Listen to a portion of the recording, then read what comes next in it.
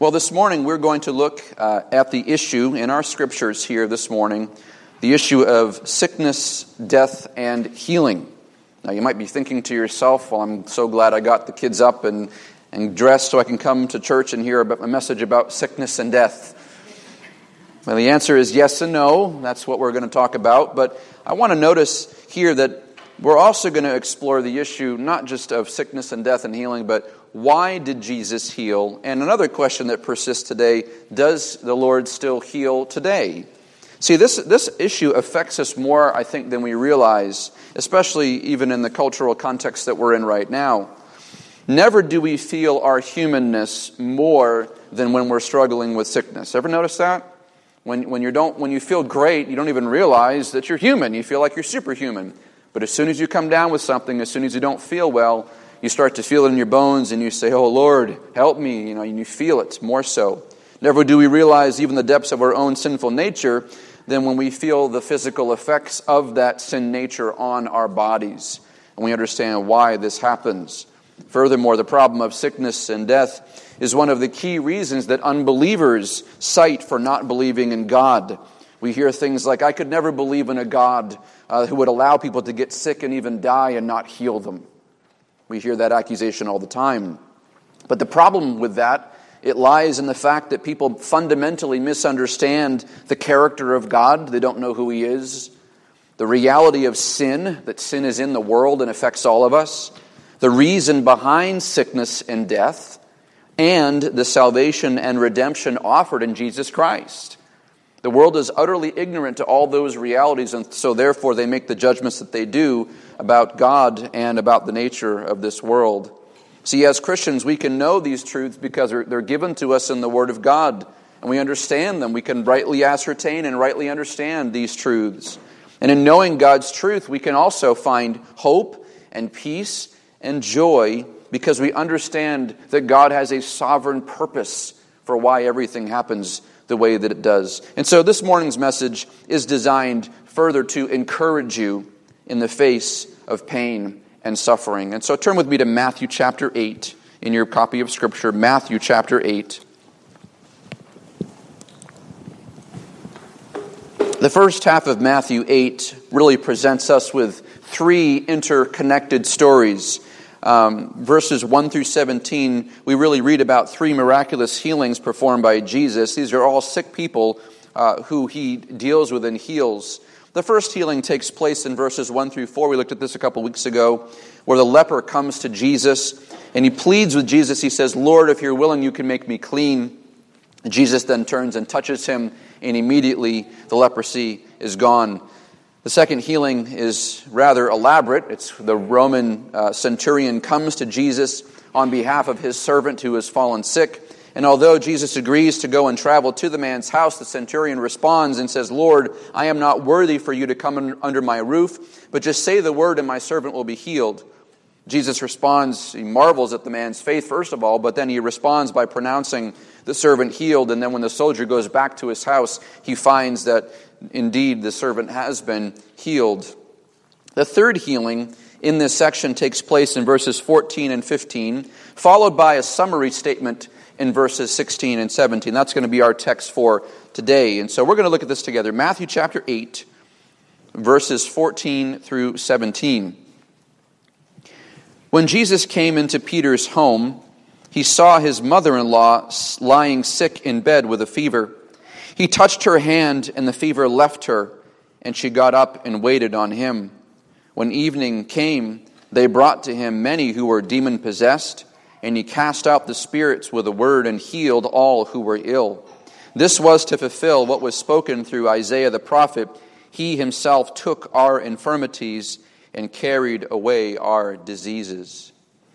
Now, this account really takes place in the fishing village of Capernaum, as we saw last week. Jesus has relocated to Capernaum from his hometown of Nazareth, really to establish his ministry home base. And you're going to see throughout the next several chapters, Jesus is operating out of Capernaum. That's really his base of operations.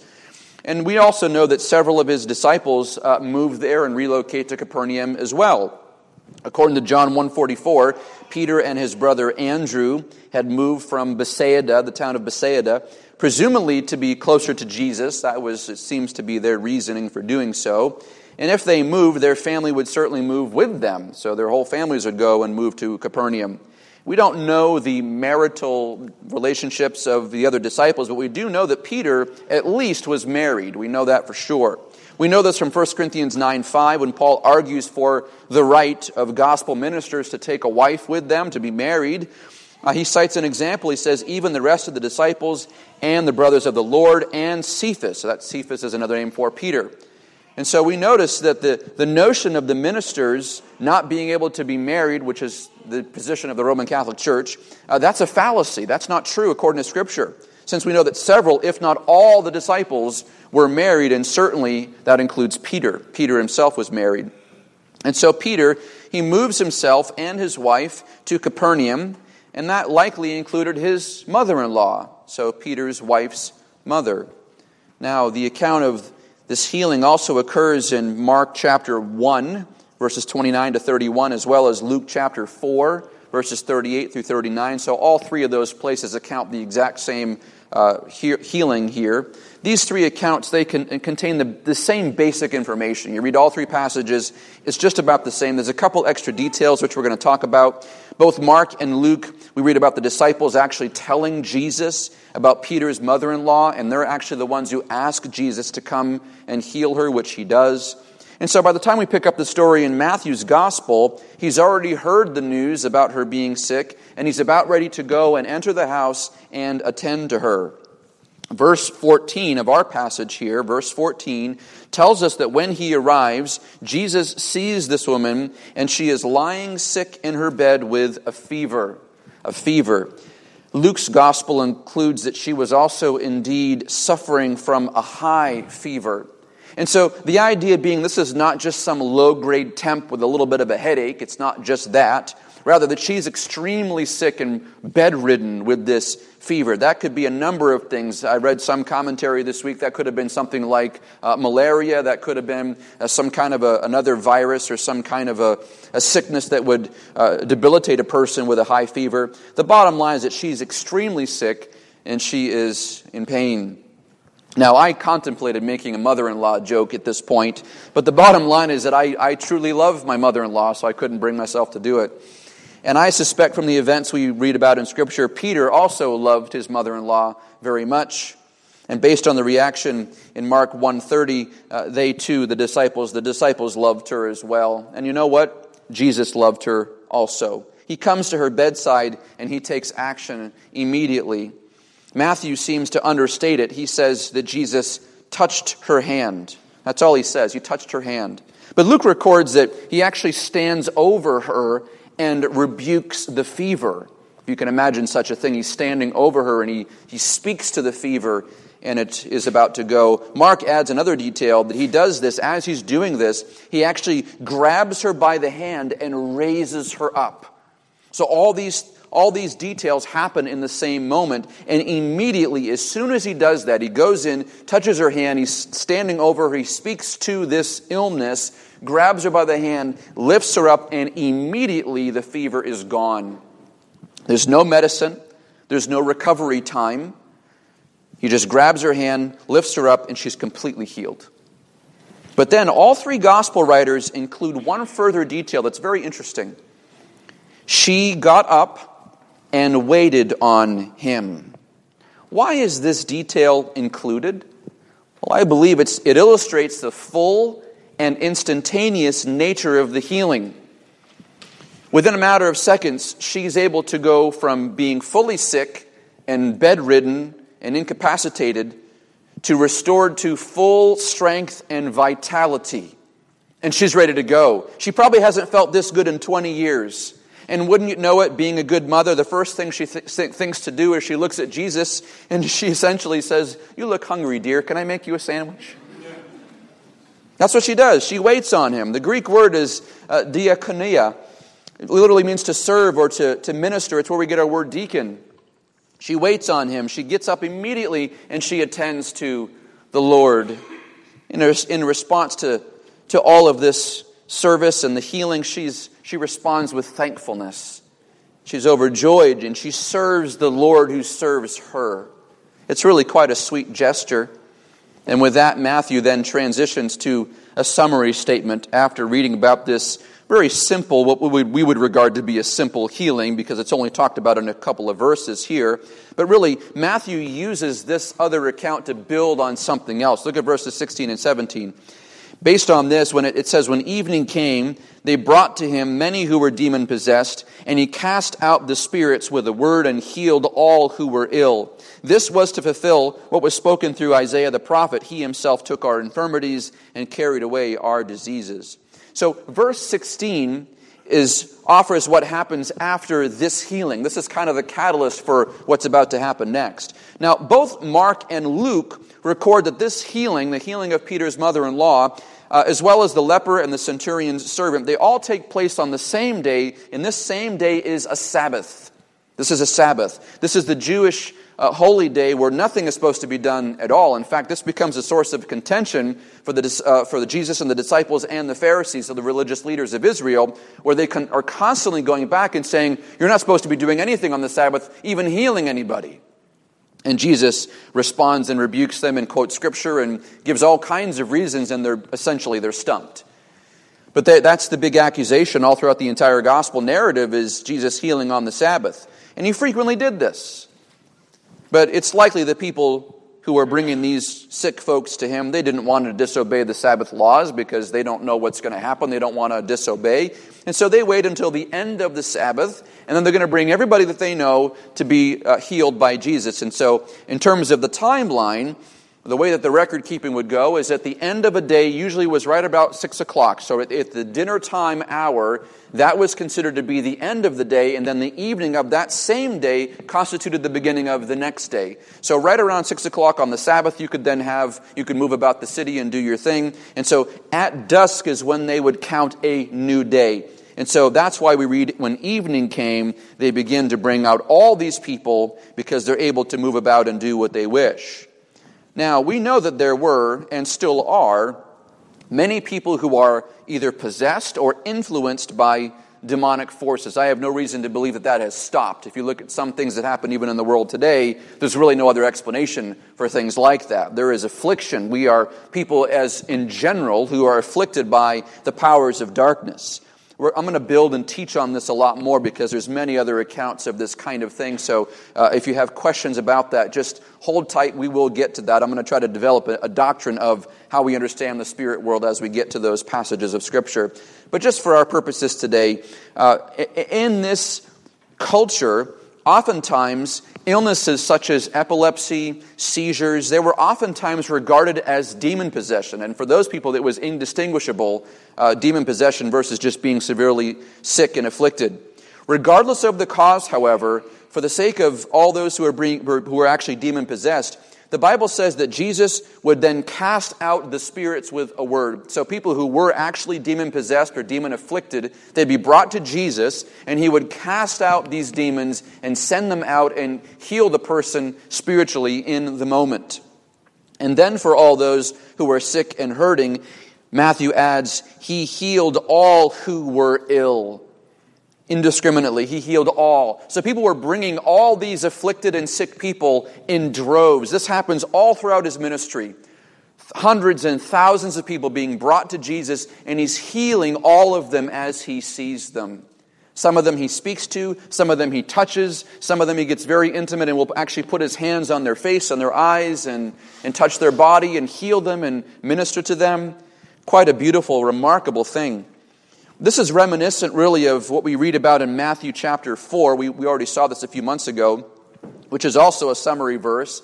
And it says this, that Jesus was traveling throughout all Galilee, healing every kind of disease and every kind of sickness among the people. And they brought to him all who were ill, those who were suffering from various diseases and pains, demoniacs, epileptics, paralytics, and he healed them. In fact, Jesus, you'll read about this, Jesus never puts conditions on healing. He healed indiscriminately anybody who came to him, even those who didn't appreciate the work. There are several times you read about in the Gospels where he would heal a person, they'd run off and say, all right, and they go and tell all their friends that they're better, and they don't even come back and heal and thank Jesus for being healed. And he says, where did that person go? He's not asking for really anything except just simply faith and trust and thankfulness. And so Jesus heals all these people. Even in chapter 8, though, we even see 3 different cases and 3 different kinds of cases of how this happens. And just when it comes to faith and healing, we're going to talk about that today. The leper really had faith in Jesus, and the leper, when he comes to Jesus, he asks him to be healed. Specifically, he falls down on his face on the ground and he's begging Jesus, please heal me. He says, I know you're able to make me well. The centurion's servant, however, is different. When the centurion's servant is healed, it has nothing to do with the servant himself. He doesn't even know what's going on. He's homesick and practically dead. And so it's the centurion who comes and has faith that Jesus can heal, and Jesus responds. But if you look at the instance here of Peter's mother-in-law, we read nothing about her faith at all. She doesn't even ask to be healed. Now, the disciples come and they make their case in the other gospel accounts, but she says nothing to Jesus. He just walks in the room, grabs her, lifts her off the bed, and she's healed. Just like that. And so it's clear that the healings of Jesus, I want to be very careful and say this clearly, the healings of Jesus are based on His own prerogative. His own prerogative, His own compassion, and His own desire to heal people. It has very little to do with the other person, believe it or not. It's about Jesus and His mercy. This is not entitlement. I want to be very clear about that. Healing is a mercy. It is not an entitlement. You read nothing of that in Scripture. But it's also a bit more. Look at verse 17. In the Greek, there's the first couple words here in the Greek are really a result clause. I believe it's an eine clause, which is like a result clause. This was to do something else. It was for this purpose. He says that this was to fulfill what was spoken through Isaiah the prophet. He Himself took our infirmities and carried away our diseases. And so the healing ministry of Jesus took place to fulfill biblical prophecy. To fulfill biblical prophecy. And this specific prophecy that's referenced comes from Isaiah 53:4. And scholars have noted that Matthew isn't necessarily quoting the Greek translation. The Greek translation of the Old Testament is called the Septuagint. They just took the Old Hebrew and translated it into Greek, and even Jesus quoted from that Greek translation. But Matthew doesn't lift the translation or lift his quoting from that. He actually kind of has a free rendering. He knows the languages and he renders it pretty freely himself here. It's a loose quotation, whereas our copy of Scripture would say, Isaiah 53:4 reads, surely our griefs He Himself bore, and our sorrows He carried. Matthew writes, He Himself took our infirmities and carried away our diseases. Not a huge difference, but it is also not insignificant that He does that. It becomes very clear that when Jesus heals people, He is proving His messiahship. The fact that He's the Savior, the Redeemer, the Anointed One, the Messiah of Israel, by fulfilling Old Testament prophecy. Now, more modern believers have seen these verses to prove not only that we can expect divine healing today, but also that healing is part of the atonement, the work of Christ. I've seen many people writing about this, and more modern scholars, or not even scholars, but more modern preachers referencing this. You don't find this kind of theology in earlier literature, even from 100 years ago, beyond 100 years ago. But that's a popular thing today, that when Jesus died, He didn't just die to pay for sins, He also died to offer physical healing. And you're going to, depending on what church you go to, you hear something like that. Many churches and denominations believe and teach this, including, and this is not limited to, the United Pentecostal Church teaches this, as well as the Assemblies of God Church. It's in their doctrinal statement. I've read this many, many times, that part of salvation includes the expectation of physical healing. And the question for us to think about and evaluate is this true? Are we to expect physical healing as part of the atonement? Because the atonement of Christ is part of the gospel. Does the gospel bring us and give us physical healing? Turn to Isaiah 53 in the Bible. Isaiah 53. We looked at this chapter, I guess, a few summers ago. Feels like it was just last week, but I guess it was a while ago. We spent several weeks on Isaiah 53. If you remember, we went through all the servant songs of Isaiah. It was kind of an Old Testament overview, building on the expectation of the Christ. And we did that leading up to Matthew's gospel. And I did that for a purpose 2 years ago because I wanted to make sure that we covered that material because I knew that Matthew would be alluding back to these other places in Scripture quite a bit. So if you have questions about Isaiah 53, my expositions are all on the website. You can go back and fill out more of questions that you might have or a deeper understanding of these verses. That's there for you to be a service to you. But I want to look at this briefly. The first thing we note about this is that this is what's regarded as the fourth servant song. These are called servant songs. It's prophecy dealing with the Messiah as a servant of Israel. It's the fourth servant song, and it's looking ahead to the coming of this Messiah, who is the Savior, the anointed one of Israel. In this chapter here, there are many themes in Isaiah about this servant, who we know to be Jesus. We see here, this is the Lord's servant suffering for the sins of his people. So this is the suffering servant here. That's the big theme. I want to just look at a couple of these verses. Isaiah 53, even though the song begins a couple of verses prior in chapter 52, really 53 is the meat of it. Isaiah 53, verses 1 through 6, Isaiah says, "Who has believed our message? And to whom has the arm of the Lord been revealed? For he grew up before him like a tender shoot, and like a root out of parched ground. He has no stately form or majesty that we should look upon him, nor appearance that we should be attracted to him. He was despised and forsaken of men, a man of sorrows, acquainted with grief. And like one from whom men hide their face, he was despised, and we did not esteem him." Verse 4, "Surely our griefs he himself bore, and our sorrows he carried. Yet we ourselves esteemed him stricken, smitten of God, and afflicted.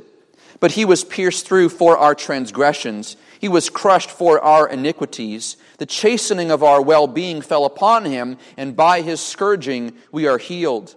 All of us like sheep have gone astray. Each of us has turned aside to his own way. But the Lord has caused the iniquity of us all to fall on him." And the verses keep on going. But we read about this, already this is a horrible scene. It's as if Isaiah, writing 700 years before the crucifixion, is somehow spiritually present and witnessing theologically and spiritually what's happening at the cross. It's quite remarkable. Only God could have authored it this way. But Isaiah gives us, and this is oftentimes sort of in layman's terms called the gospel according to Isaiah, because he sees what the other gospels really don't see in his sight here given to him by God. But Isaiah sees this rightly, and he describes this scene of the servant being stricken and afflicted by God.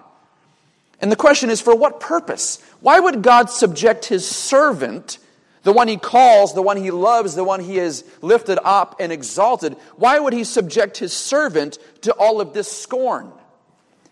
What is the purpose here? And the answer is for sins. For sins. And the question again is, well, whose sins? Certainly not his. He doesn't have any sins, as we're going to see. No, he's subjected to all this for our sins. For our sins. Look at verse 4 again. "Surely our griefs he himself bore, our sorrows he carried." Verse 5, "He was pierced through for our transgressions. He was crushed for our iniquities.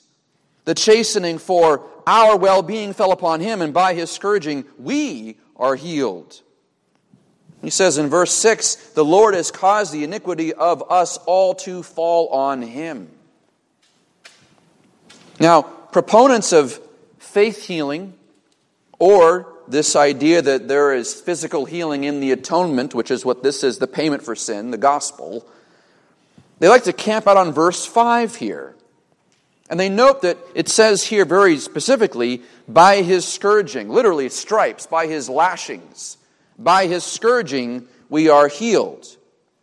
And I remember I was in conversation, a pastor had come to me, we met together, and he wanted to have both of our churches do ministry together. And I had serious concerns about this, and we sat down for just a little meeting, and I said, "Well, brother, I appreciate your earnestness. I really do. I think that, I like you. We're friends here." And I said, "But I don't think we agree on the gospel." He says, "What do you mean?" And I said, "Well, how do you understand divine healing? How do you understand where that comes in? He says, well, it's promised to us. And I says, well, where do you get that? And he went right to here. He said, well, right here, the gospel, Isaiah 53, says it's by his stripes we're healed. And I said, well, I knew you were going to say that. I says, I've read your doctrinal statement. I knew you were going to say that. And I brought him through the context of Isaiah 53. And at a certain point, he stopped talking about the Bible verses, and he went right to his experience. He says, well, last week in church, we had a lady who had a sore neck, and I watched her get healed from the sore neck. And I said, well, that's wonderful. I says, I praise God that she felt better. That's good. I said, but the issue for us is there healing promised in the atonement? I said, this is a gospel issue. And we went round and round and round, and by the end of it, I said, I just don't think we agree on what we are to expect. And I said, I'm concerned about the focus of the ministry. And we didn't end up doing ministry together because this is an issue of the gospel. What does the gospel promise us? But the healing that we see in Isaiah 53 is not primarily a physical healing. In fact, it's most certainly spiritual.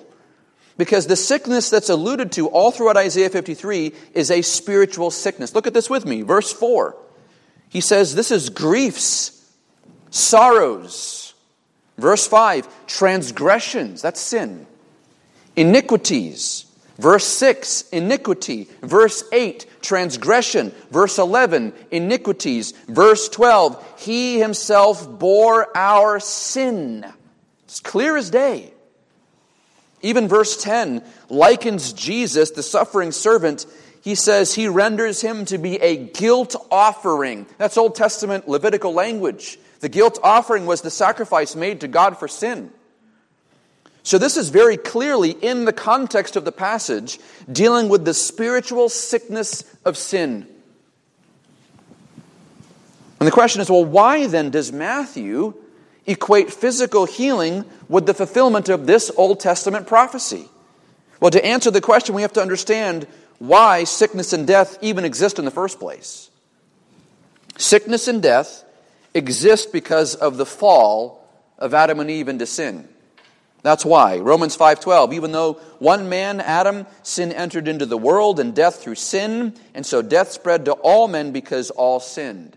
So the sin of Adam opened up the gates here for all sin and death and the consequences of sin and death to happen. The death is the consequence, and with that comes all kinds of sickness and infirmity. Romans 8 talks about the fact that the creation itself, all of creation, is groaning and suffering the pains of childbirth together with us until now.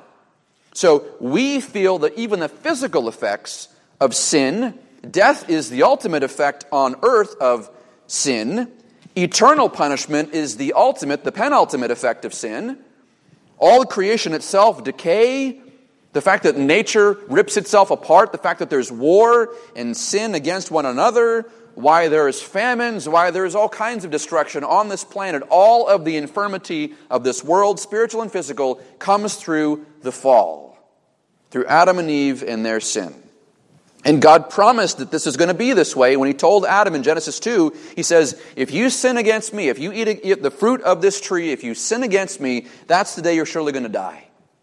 Now, by God's kindness, Adam didn't die physically right then and there. He lived quite a lot longer than that. But the effects of that came in immediately. Immediately. And suddenly, Satan was cursed, Eve was cursed, and Adam was cursed. And all of us have felt the effect of that curse as well. Death comes in the curse. Sickness came in the curse. Pain comes in the curse. The degradation of creation comes in the curse. And because sin has spread to all people, the curse itself has spread to all people. Not a single one of us is left out of that curse. Even those who are otherwise innocent. I didn't say sinless, innocent in terms of culpability. Babies, young children, those who are mentally disabled.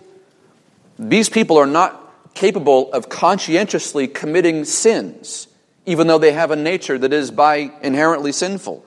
But yet all of us, every single one of us, from birth to old age, all of us experience the effects of the curse because of sin.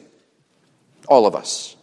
And this connection is so strong, in fact, that first century Jews believed that sin and sickness We're directly connected.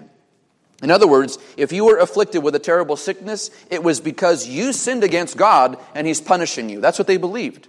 They believed it very strongly. Now, in some cases, beloved, that's true. Some cases. Sometimes your sickness or your disease is a natural consequence of sinful actions. It does happen. It happens all the time. Just a very coarse example. You go do something foolish. Say you go rob a bank and you're speeding off in your car and you're escaping the police and you're going 95 miles an hour down the street and you lose control and crash into the side of a building and you're in the hospital for the next 3 months. That injury, that sickness, that pain is a direct result of your sin. But there are many, many, many times when our sickness, our infirmity, has nothing to do with a sin that we have conscientiously committed against God. And actually, Jesus destroys that in one place. In John chapter 9, let me just read this to you. John 9, as He passed by, He saw a man blind from birth. And the disciples asked Him, "Rabbi, who sinned, this man or his parents, that he should be born blind?" "Rabbi, this man he hasn't been able to see his entire life. Obviously, you've afflicted him."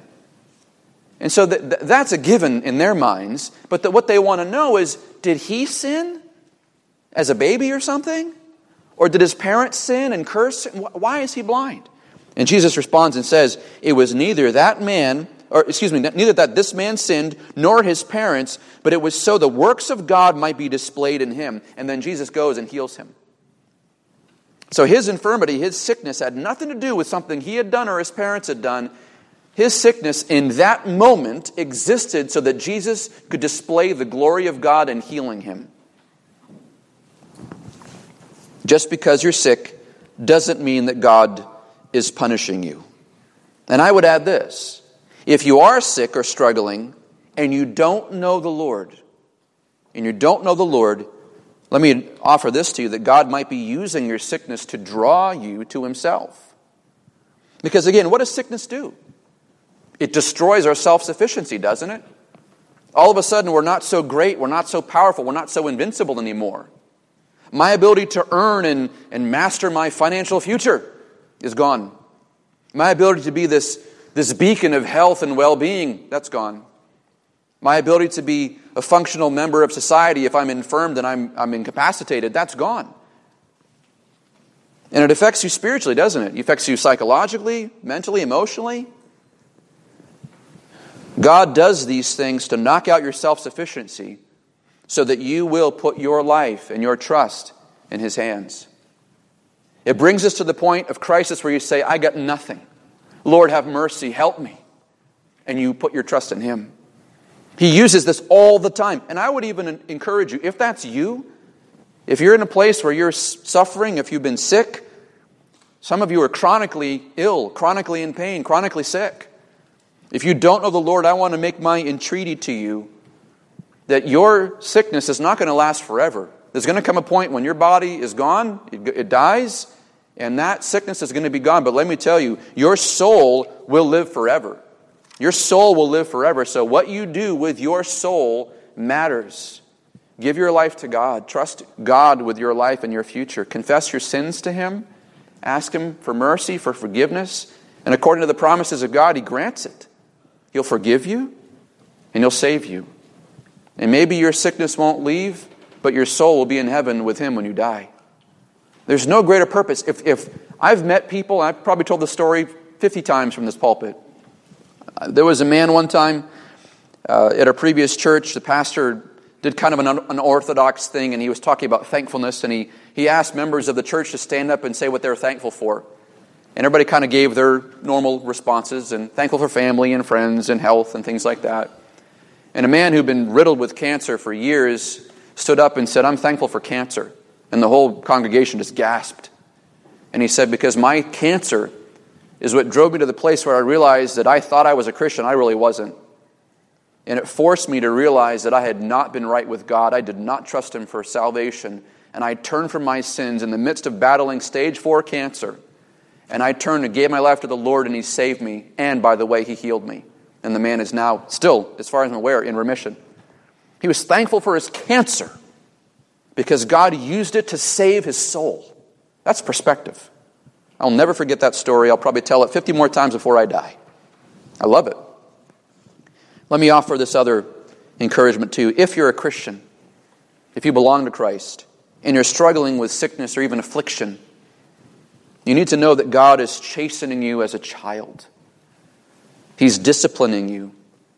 He's training you. He's actually building you to become more like Jesus. As Christians, our entire life, everything we do, is designed to whittle away at the old nature, at our sinful nature that's been paid for by Christ, and whittle us away and drive us toward Christ's likeness. I think about John 15. He says, every branch in me, he says, is going to be pruned and cut so that it can bear more fruit. God is pruning us as believers. You think that 2020 was a catastrophe? That was one big exercise in divine pruning. You feel it? I felt it. God is pruning us and clipping off dead limbs, dead branches, exposing sin, exposing weaknesses, and driving us toward Christ's likeness and growing our faith. And so, if God has afflicted even His own Son, then certainly He will chasten those who belong to Him, all for His glory. I just think about the example of Paul in 2 Corinthians chapter 12. Paul, he's confessing, he says, because of the surpassing greatness of revelations he was receiving, he says, for this reason, to keep me from exalting myself, there was given to me a thorn in the flesh, a messenger of Satan to torment me, to keep me from exalting myself. We don't know if that was a physical sickness or a spiritual tormenting. We don't know, but whatever it was bad. And he says, concerning this, I implored the Lord 3 times that it might leave me. He begged God to remove this infirmity, this tormenting from him. And he said to me, my grace is sufficient for you, for power is perfected in weakness. And then Paul says, most gladly. I love that Paul says this about his infirmity, most gladly.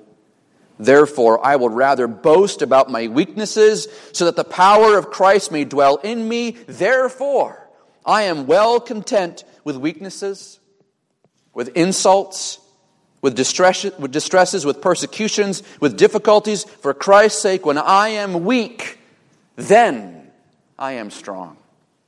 Paul saw his infirmity, he saw his affliction in the context of the sovereign grace of God in his own life. That God is chastening me. That God is wearing me down and removing self-sufficiency, and for Paul, removing pride.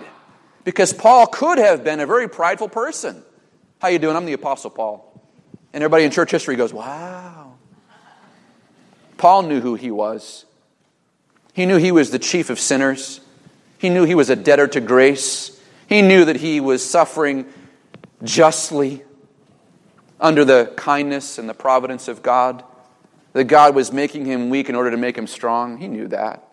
He learned to be content in every situation he was in because he was afflicted all the time. Poor guy. But he knew. All of this is so that we learn to see God's grace as being sufficient. That God's grace, my friends, is sufficient. It's no fun being sick. It's no fun being bedridden and can't even move. It's no fun having to depend on other people to serve you. It's no fun being in chronic pain. I've experienced about a millisecond of chronic pain. And even the 3 months that I experienced gave me a window into those who've been suffering for years and years of chronic pain. And chronic pain is mind-numbing. It is soul-crushing. However, as believers, we are taught and trained to see that we are to look for our strength and sufficiency in Christ. Christ is my righteousness. Christ is my strength. Christ is my mercy. Christ is my love. And if I'm going to get up tomorrow morning and have a breath in my lung, it's going to be because of Christ. That's why God does this. It's so that we look to Him for strength. Why did Jesus heal physical sickness when He was here? I think it's very simply, He was demonstrating that He was able to destroy sin and the reason and the affliction that comes from sin. If all sickness and all death and all infirmity is ultimately a result of the sin, it's a visible way, it's an illustration to prove that only Christ can reverse the effects of the fall. Because anybody could have come in that time and said, I'm here to forgive sins. And people could have looked at that person and said, well, prove it. Anybody can say, I forgive you, you're healed, you're forgiven. Anybody could say that. Okay, prove it. So then he would go and physically show that a person was thereby healed spiritually. We're going to read about that in a couple of weeks. Where he says to the Pharisees, after he heals a person, he heals his body, says, your sins are forgiven. And they don't understand. They say, who can forgive sins except God alone? And then Jesus turns and he heals him and he stands up and takes up his mat. It demonstrates physically, visibly, that in fact Jesus is able to do physically what he says he can also do spiritually. This is how he proves it. Because again, our biggest problem is not poor health. It's not sickness. It's not disease. It's not infirmity. That's not my biggest problem. You can be sick and still go to heaven. Rather, our biggest problem is spiritual. It's a spiritual cancer that sends us to hell. No amount of diet or exercise or inoculation or anything can save you from the flames if you don't have Christ. It's a spiritual thing. But Jesus came to redeem the whole person.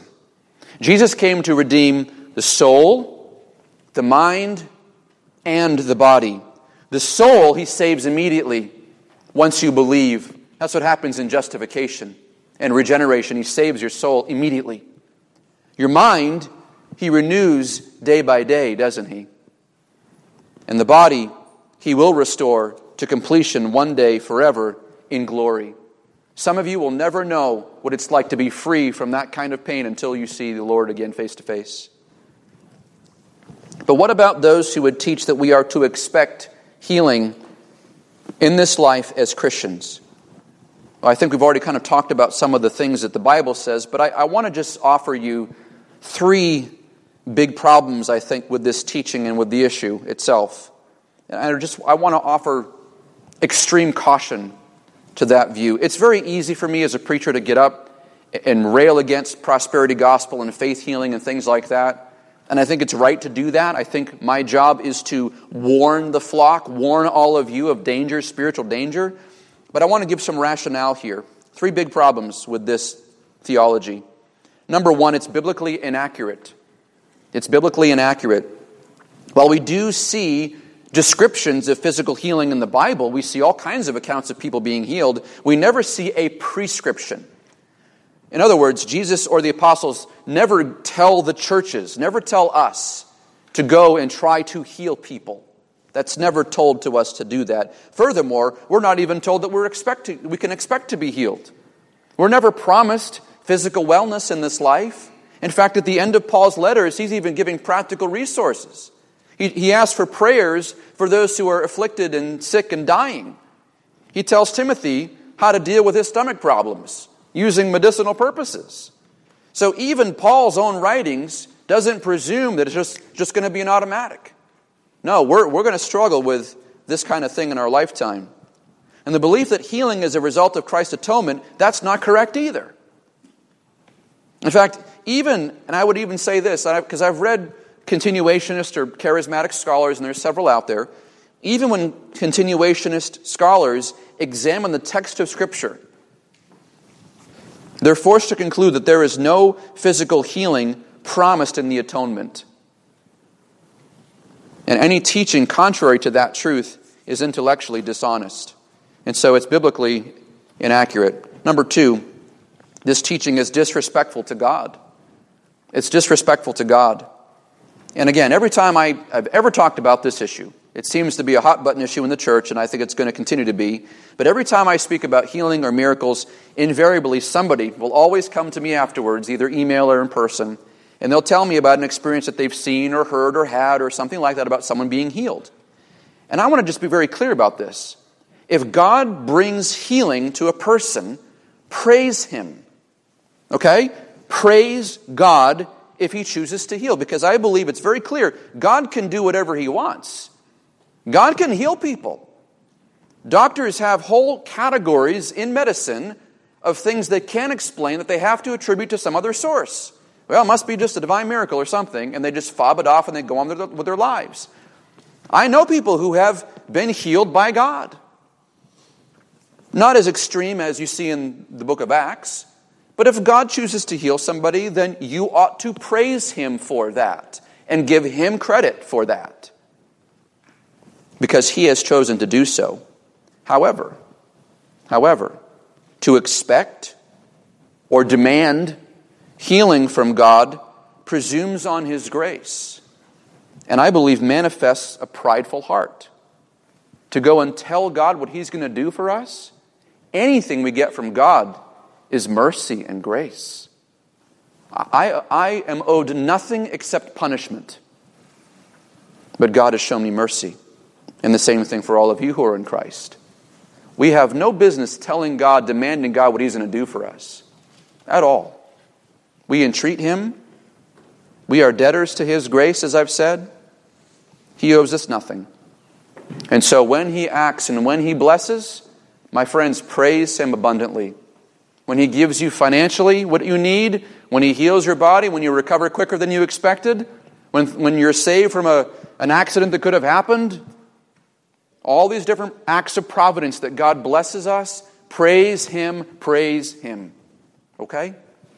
Number 3, this theology of expectant healing and faith healing, healing on demand. Number 3, it weakens and destroys faith. It weakens and destroys faith. Teachers who espouse the doctrine of healing on demand, they oftentimes connect it to faith. It's very convenient because they'll say, if you want to be healed, give money. That's the first thing they'll tell you. But if you want to be healed, all you have to do is believe.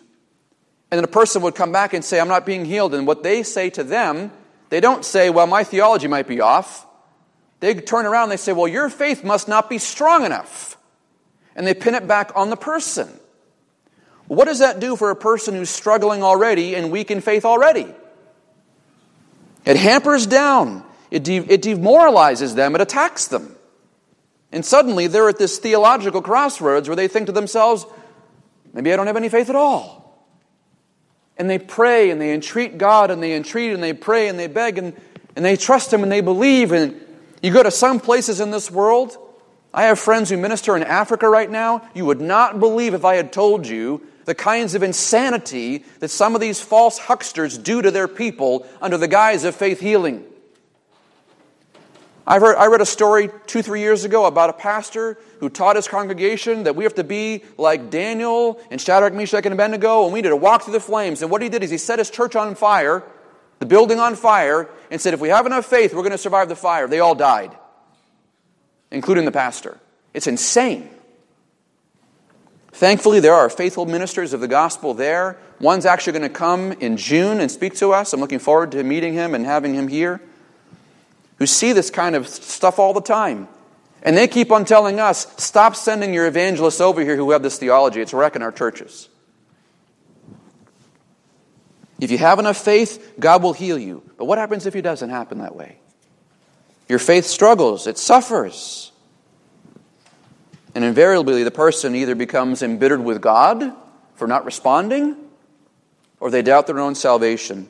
My friends, the Bible never advocates for this. There are isolated times in Scripture where Jesus will talk to His disciples and rebuke them for their lack of faith, but it's never prescriptive for us that somehow our affliction is directly connected to the fact that we don't believe in God. If you're sick, pray to be made well. Pray to be made well. James talks about coming to the elders, the leaders of the church, and we can pray with you. And we're certainly always happy to pray with you and ask for God to bless you, to heal you, to minister to you. And if God heals you, again, praise Him. Praise Him if He heals you. But if He doesn't heal you, or if it takes longer than you were hoping, know that His grace is sufficient for you. That He still has love for you. That in fact, if you belong to Him, He's He's doing this in and through His love. He's chastening you and drawing your heart closer to Him. I've talked to many dear believers, many brothers and sisters in the faith who have grown immensely in their love and their trust of God in the midst of their sickness.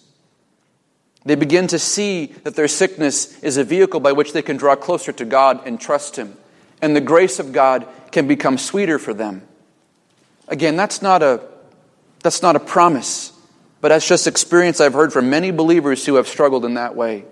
And so I would encourage you, seek the Lord even more when you're hurting and when you're sick and when you're down, and know that He is there for you. Furthermore, if you have confessed your sins to God, He already has healed you from your greatest need, which is of spiritual sickness, your sins against God. And when you finally go to be with Him someday, He will also rid you of your physical illness as well. There's coming a day, my friends, when the trappings of this life, this wicked flesh that's wrapping around our soul, is going to be gone.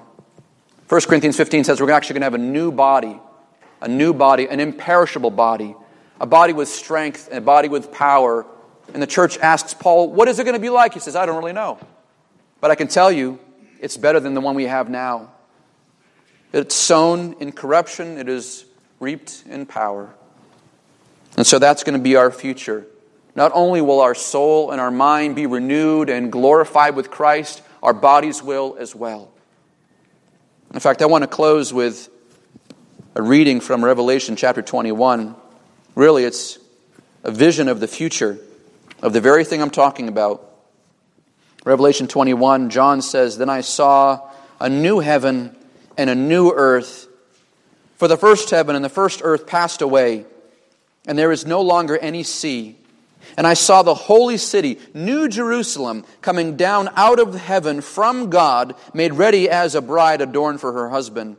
And I heard a loud voice from the throne saying, Behold, the tabernacle of God is among men, and He will dwell among them, and they shall be His people, and God Himself will be among them. And He will wipe away every tear from their eyes. And there will no longer be any death. There will no longer be any mourning or crying or pain. The first things have passed away. And He who sits on the throne said, Behold, I am making all things new. And He said, Write, for these words are faithful and true. God has promised that He is and will make all things new. This life is not all there is. This is not all there is here, my friends. And when you watch the news or go on the internet and you see just the calamity, remind yourself, resist the temptation to freak out and get angry and lose your mind. We're believers. We belong to Christ, who is the King of Kings and Lord of Lords. Remind yourself again that not only is God laughing at this mess, Psalm 2, but He is making all things new. And if you're in Christ, He is remaking you new as well. Let's pray. Heavenly Father, we thank You. We thank You that You are the divine healer. That You heal and restore our souls. That we once were lost and we were wretches, as the song says. Couldn't even get out of our own way. Riddled with sin, riddled with shame. Debtors of nothing but judgment. In pain and turmoil. Lost and alone. But God, we understand that in the gospel You reach down and You save us. And You give us a new faith, a new life. There's new stirrings inside of our hearts, inside of our souls that say, I don't want this, I want God. Something in us changes and we realize, I want to know God. I want to know who You are. I want to experience the salvation from You. I want to be a new person. And you change us from the inside out. You change our hearts, you change our soul, and you save us from the penalty and the punishments of our sins. But not only do you save our souls, Lord, but even now, as we're living on this earth, you are redeeming and renewing our minds. That our minds, we begin to think different thoughts. We respond to situations in different ways. Our words begin to change. Our actions begin to change. Our heart for other people, our hearts for the church and for our loved ones, our heart for the lost, our love for total strangers who need you, our hearts grow because we understand the grace that we have received. And so you're healing even our minds and our hearts even now. And God, while there are times that you do give us physical and earthly blessings, we can also be sure that you promise that you will one day heal us in the whole person, heart, soul, mind, and body. That you will give us a new body that will never fade, never perish, always have energy, never feel pain. And the Bible says we will run on wings like eagles. We will walk and not become tired, and run, not become weary, just like you do. Father, we long for the day we get to see you face to face. We long for the day where we're welcomed home into your arms. But God, until that day comes, I pray that you would give your bride, your beloved here, your church, a right understanding, a right vision for how you use even pain and suffering to chasten us and draw us to you, and how you use all these things providentially to bring glory to your name.